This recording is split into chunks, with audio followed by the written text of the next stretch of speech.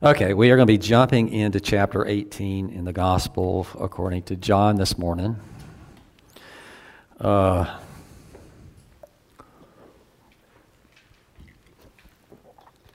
are not going to go headlong right through the chapter altogether. What I'm going to do is break it up into two parts. The first thing that we're going to talk about principally and primarily is Peter's betrayal of Jesus. Okay? So we're going to skip over a small section, verses 12 and a few verses after that, and then go beyond that. What we're going to deal with today is Peter's denial of Christ. So those are the pages we're going to be reading from Scripture.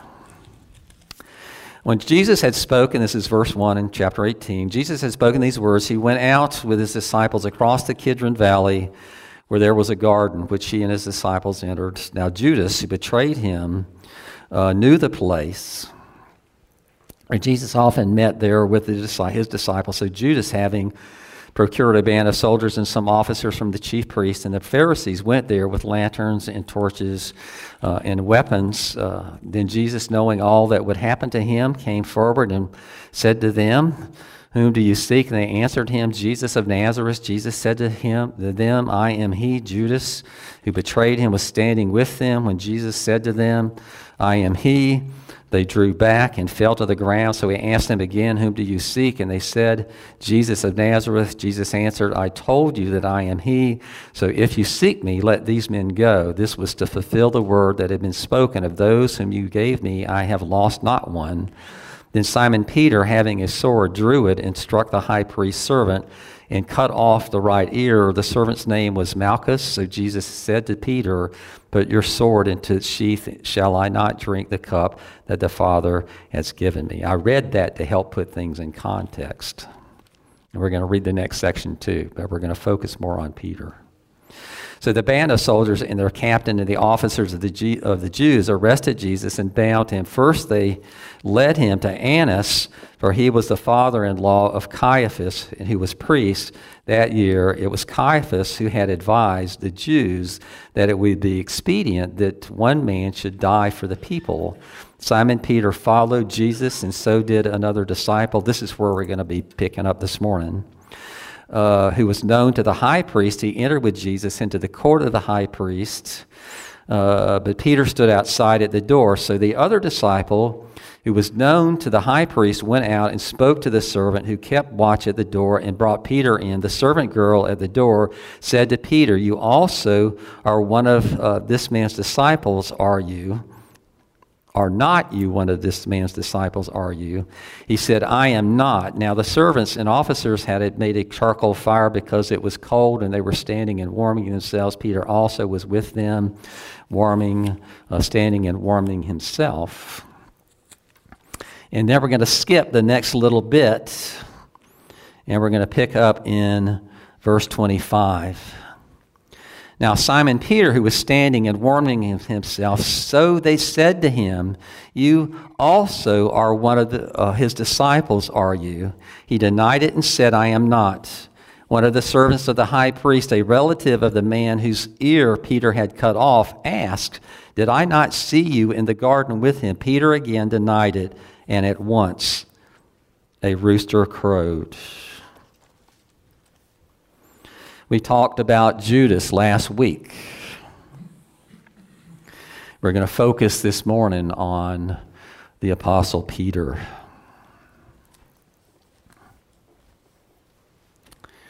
We know that very often fear grabs a hold of people and it carries them wherever it wishes for them to go.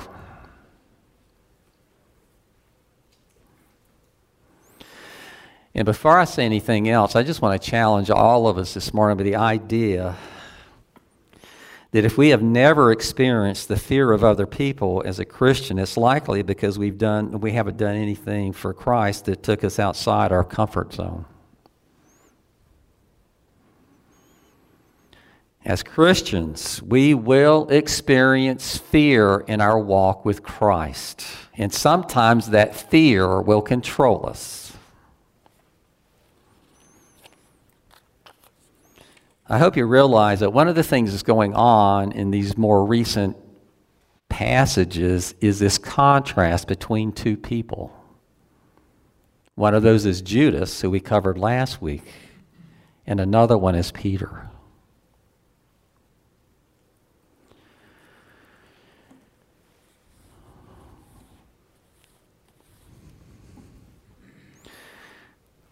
Peter's denial is surprising very often to people. Sometimes people wonder how in the world Peter could possibly have done what he did. And so often we have the idea that if I had just been with Jesus and I heard everything that Jesus said and I saw everything that Jesus did, then I would believe perfectly and I would never have any doubts and I would never have any reservations. I would never have any fears about anything.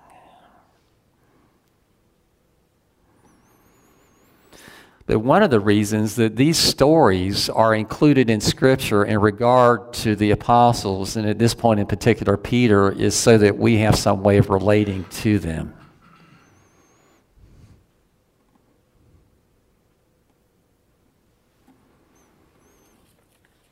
As Christians, we will experience fear.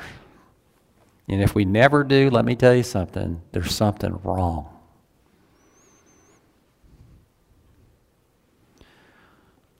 Being obedient to Christ will carry us into places that we are just flat, uncomfortable being, and we will avoid like the plague if we can.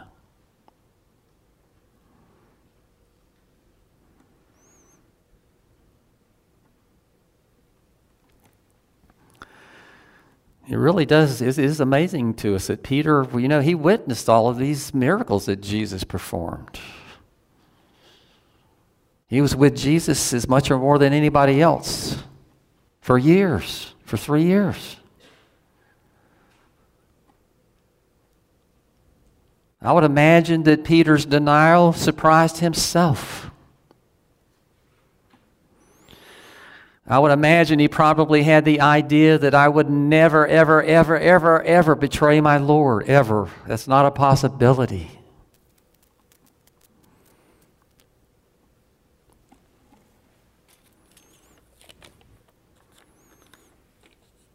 We will have fears in our walk with Christ, and if we never have any fear, then there's something wrong.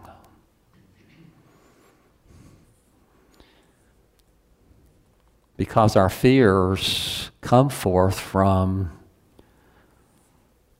changes that God demands of us.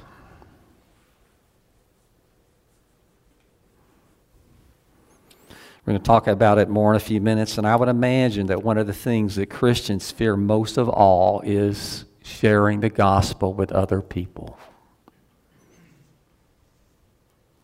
who are yet unbelieving. I mean, it's easy to share the gospel with people that you have common belief and understanding with. It's a totally different ballgame when you get into evangelism. Because what I would say to you, and this is after years of experience in ministry, is that evangelizing other people is the number one thing that Christians fear doing.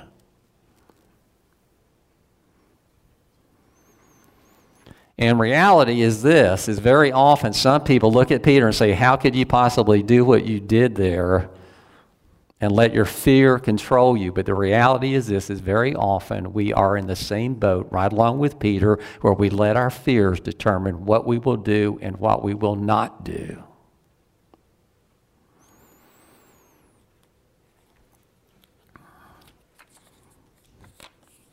Sometimes Christians are aghast that Peter could do what he did.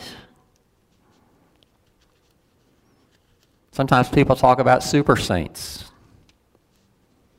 One of the reasons that this is in here is to show you and I that there is no such a thing as a super saint, that every believer still has faults, still has weaknesses, still has fears.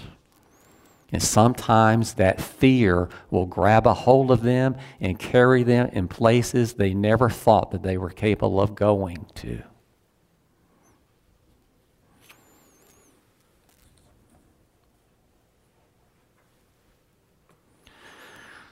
I cringe sometimes when I hear people say things like, I could never do that, or I would never do something like that.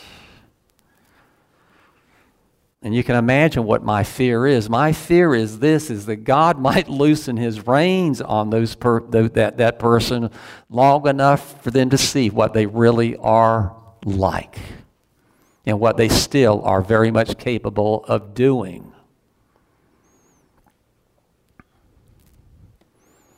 I want to remind us this morning that God is acting in each one of us to restrain sin. He's doing it, not you.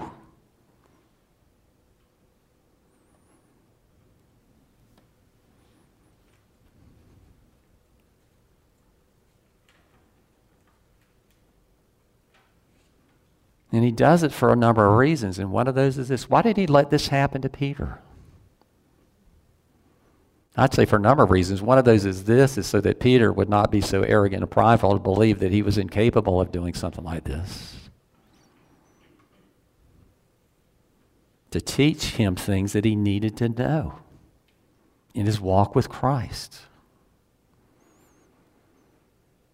And also to remind him and teach him even further that he is unceasingly and absolutely dependent upon God for all things. This is an example of Peter trying to do something on his own.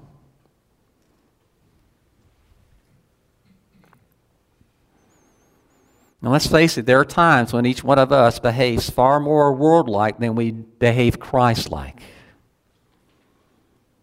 And probably far more often than we would even imagine. What I want to challenge us with this morning is not to look upon this passage and wonder how Peter could be such a scoundrel, but to look at Peter and see a reflection of ourselves. I mean, how often do we behave world-like and not Christ-like?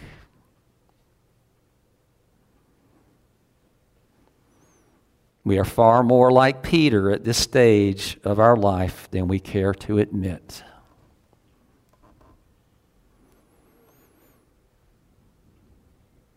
One of these days, things will change. One of these days, you will obey God absolutely and perfectly forevermore, but we're not quite to that point yet. And until we get to that point, fear will be part of our picture.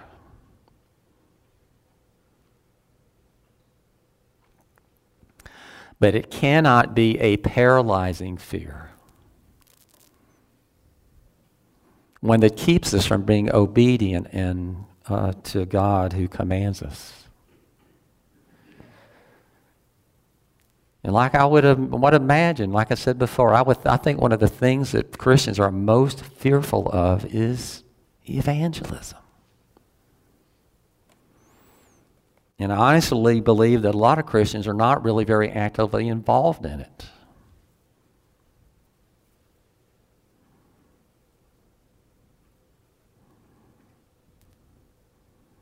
When Jesus gives us the opportunity to tell someone else about Jesus, we cannot let our fears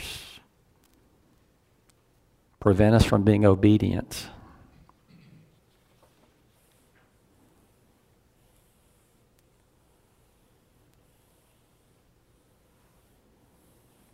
Every time that we sin, we are essentially denying our association with Jesus. Do you understand that? Every single time we sin, we're denying our association with Christ.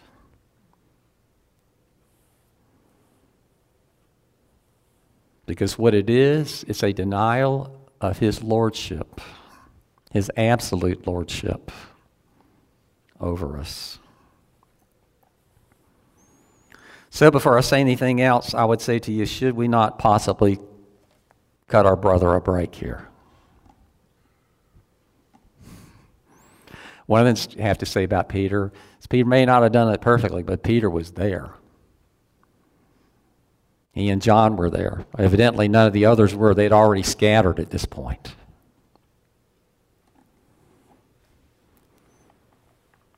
You know, one of the things I think that John is doing here is contrasting a difference between Judas and Peter through these pages. Both of whom had their faults and their failures. Both of whom betrayed their Lord. So what's the difference? What was it that made the difference for Peter? What is it that turned Peter and not probably Judas?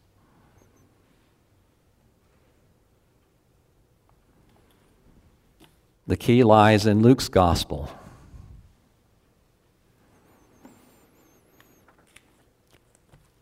Where Jesus said these words to Peter. Satan demanded to have you, that he might sift you like wheat. But I have prayed for you that your faith may not fail. And when you have turned again, strengthen your brothers. You understand that this was all according to the plan of Christ?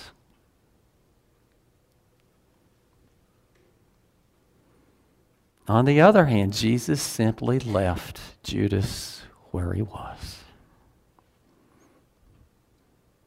Remember how we closed last week's service about grace? What makes the difference is grace. It's all about grace. Peter got grace, Judas didn't. The only real difference between the two.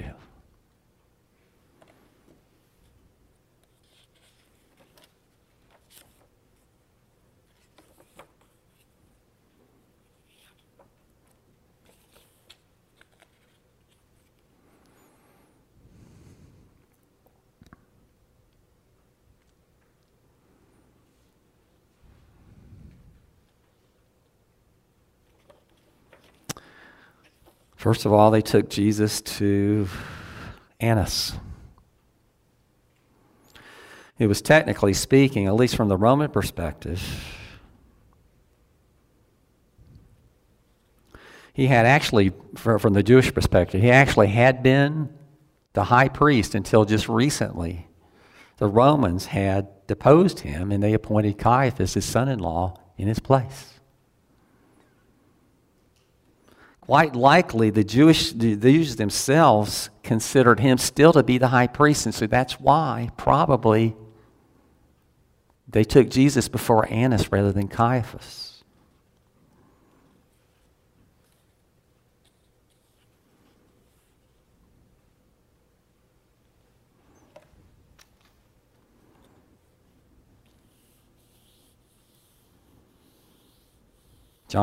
Jesus had said earlier these words.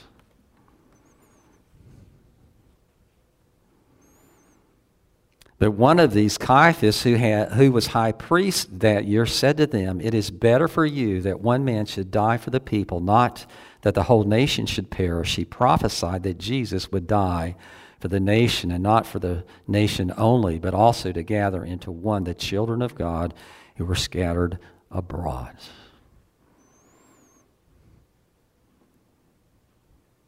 You see, the Romans, the Jewish leaders believe that they're manipulating the whole circumstances surrounding this arrest and the trial that's taken place. But reality is this, is they were merely puppets of God himself.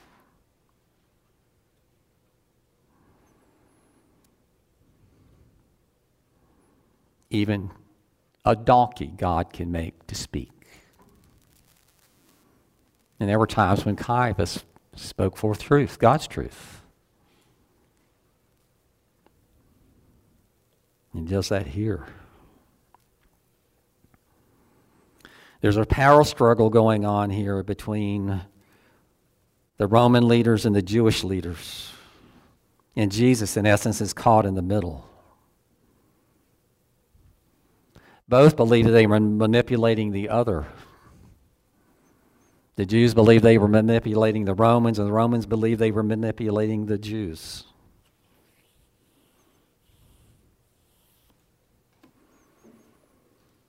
But now they are here at the home of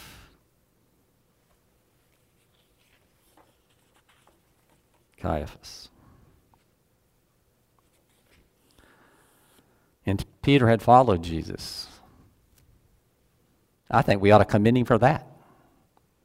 It's like he's the only one, except for John. John was here too. He was part of this picture. He's not mentioned here specifically, but John rarely mentions his own name in his gospel.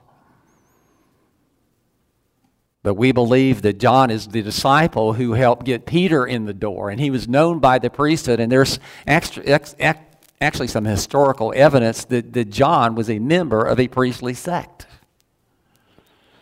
And so he had some connection with the priesthood. And so he was able to walk directly in. And he was also able to get Peter in, who couldn't do that.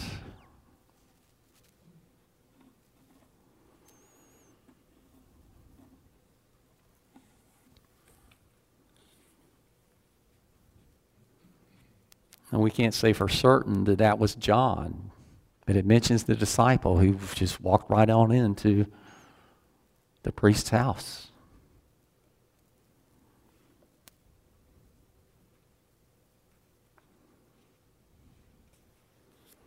We think it's John for a lot of other reasons, and one of those is this, is John never mentions himself by name in his gospel. He often refers to himself as the disciple that Jesus loved and that sort of thing. So it would not be unusual for John to present things in this manner. Peter was allowed in because of the help of John. And a servant girl said to him, "You also are not one of these man's disciples, are you?" Now just remember this, that just recently Peter had stepped forward and cut off the ear of one of the servants of the high priest when they came to arrest Jesus. And we talked about the fact that there were probably thousands of people who witnessed the arrest of Jesus. So we need to cut Peter a break. He's not hiding. He might be afraid, and he may be having tremblings and etc., but he's still there. A lot of people, my whole point here is there were a lot of eyewitnesses that saw what Peter did. And there's a good chance that there's some of them were here at this gathering.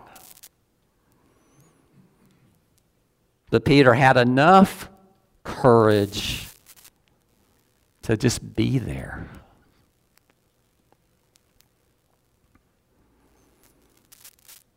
Remember, he had said to Jesus, "Lord, I will lay down my life for you." To which Jesus responded, "Will you lay down your life for me? Will you really? Truly, truly, I say to you, the rooster will not crow till you have denied me 3 times. 3 times.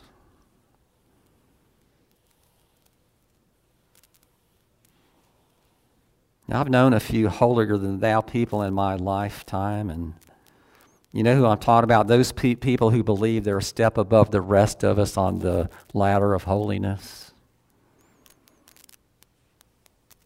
Sometimes they project the idea that if you want to truly be a disciple of Jesus, you just need to watch me and do what I do.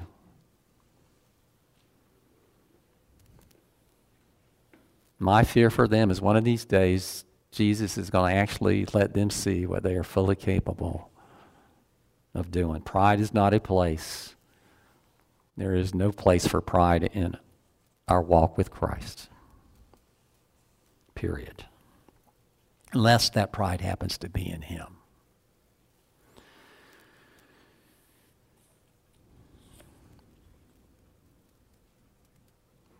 We all suffer what I sometimes think of as Christian schizophrenia. It's like we have 2 different personalities living in us. Sometimes behaving very Christ-like, and other times very much world-like. It's because we live in what is called the now, but at the same time, the not yet. In other words, we are now in Christ. We are now forgiven. We're now, this, that, and the other. But at the same time, those things have not been perfected in us. We still are human beings with the same kinds of fears and desires that stalk every person.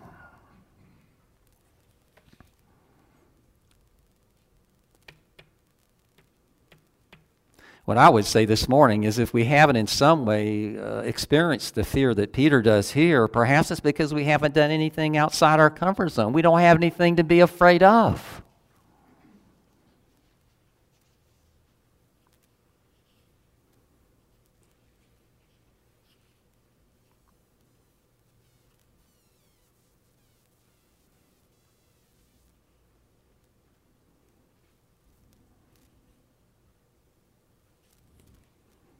How many times have you thought, boy, I finally put that besetting sin to death, and the next thing you know, you're doing it all over again?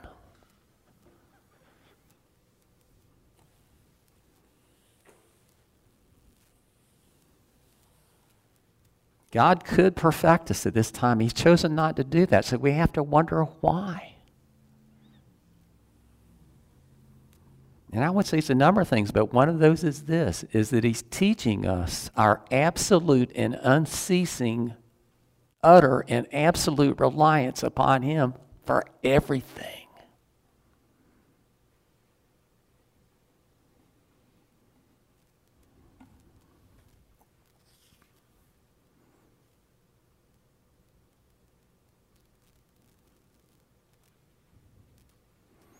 You guys have heard me talk about sanctification, which means to be made holy.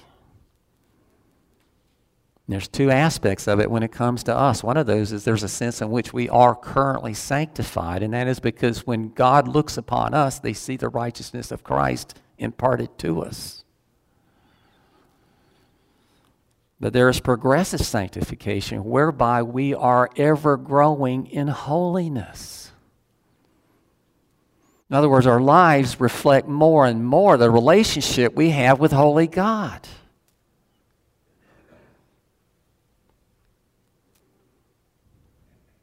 Which will be completed only at the time of our glorification.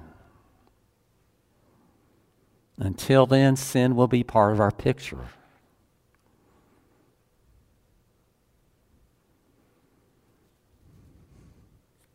Well, Peter didn't only deny his association with Jesus once, he did it 3 times in very short succession.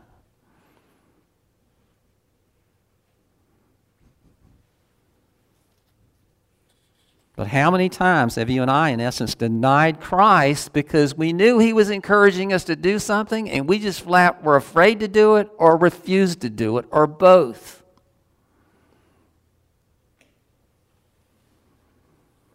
You see, there is really a true bit of Peter in all of us. Still.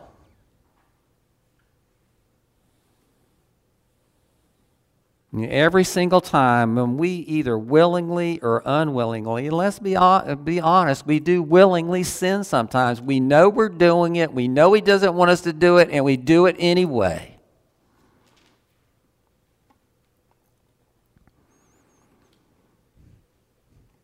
Peter, in essence, was denying Christ as Lord. Every time you and I sin, we're doing the same thing. Most particularly when we know we're doing it. And we do it nonetheless.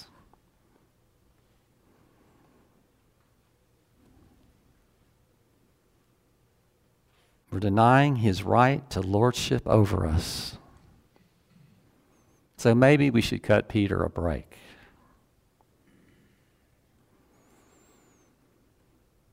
I mean, Peter's denial of Jesus was under real duress. He was afraid, and he had good reason to be afraid.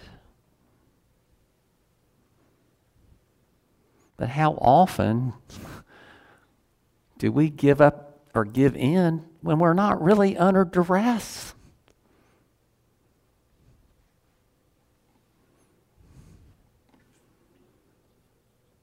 So why does God leave us where we are? And I would say it's because He's teaching us more and more our absolute and utter dependence upon Him for everything.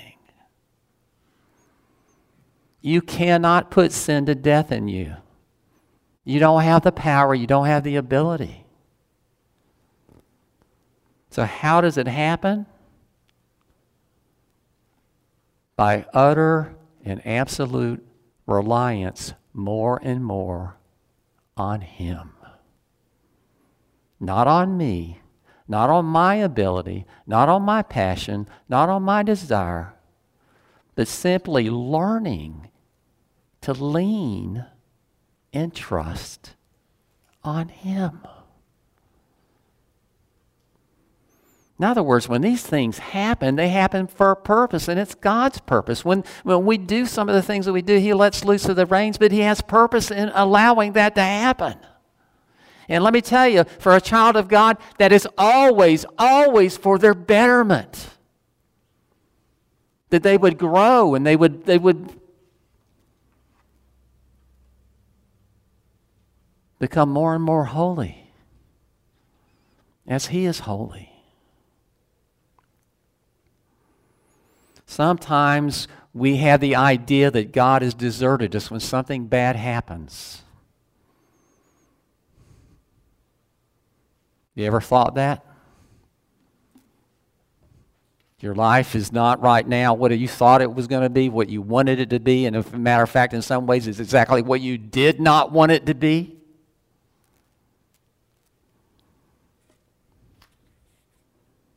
You need to remember that God is always with us, even in the most difficult times, in the most trying times, and maybe in a greater sense of the word during those times.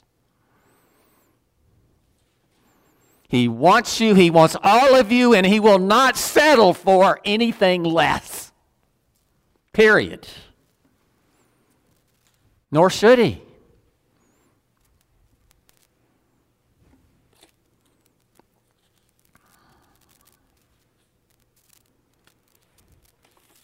So what's the difference? What's the difference between you and me and the average unbeliever? What's the difference between Peter and Judas? What is it?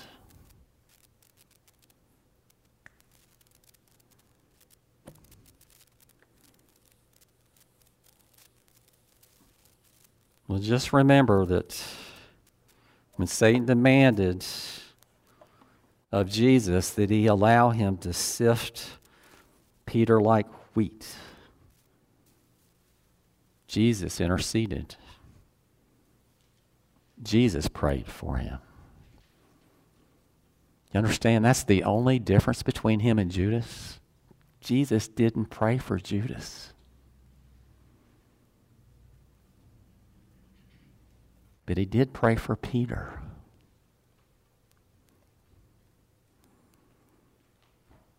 So as hurtful as maybe it was to Peter for a time, it's exactly what Peter needed.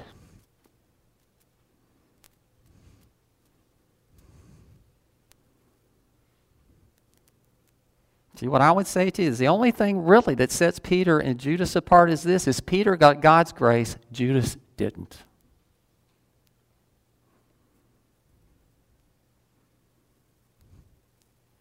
It's the only difference.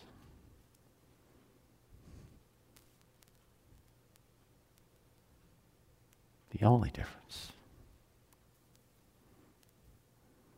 And it's the only difference between you and the average unbeliever. God's grace.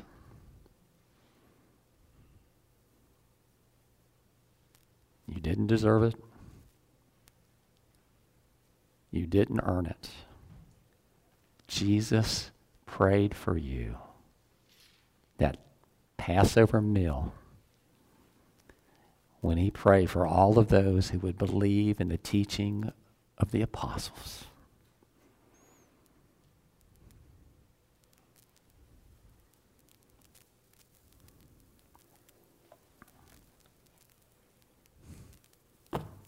Can you think of a better message? Seriously. Could you think of better news for sinners?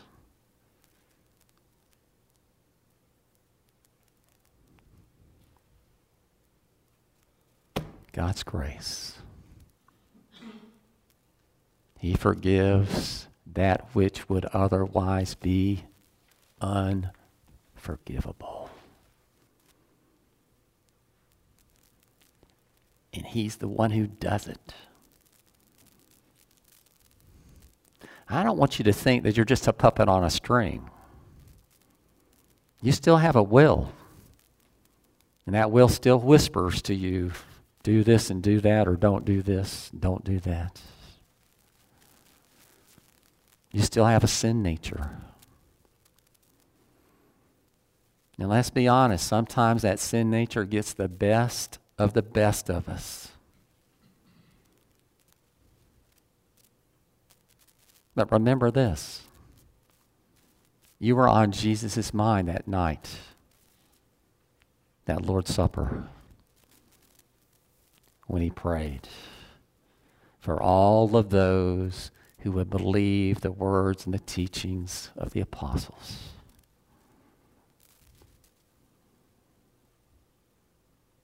And He is going to do what is necessary to get you to that point of perfection. And sometimes it's going to be very uncomfortable. And sometimes you're going to be afraid and you're going to be fearful. But know this. Even in your deepest, darkest hour, even in your deepest trials, God is yet faithful to you and to His promises. He will not fail you ever.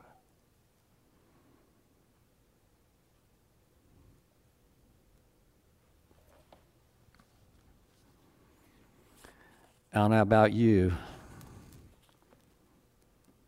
I would say that's a God that is worthy of believing in and a God that is worthy of trusting in completely. Amen.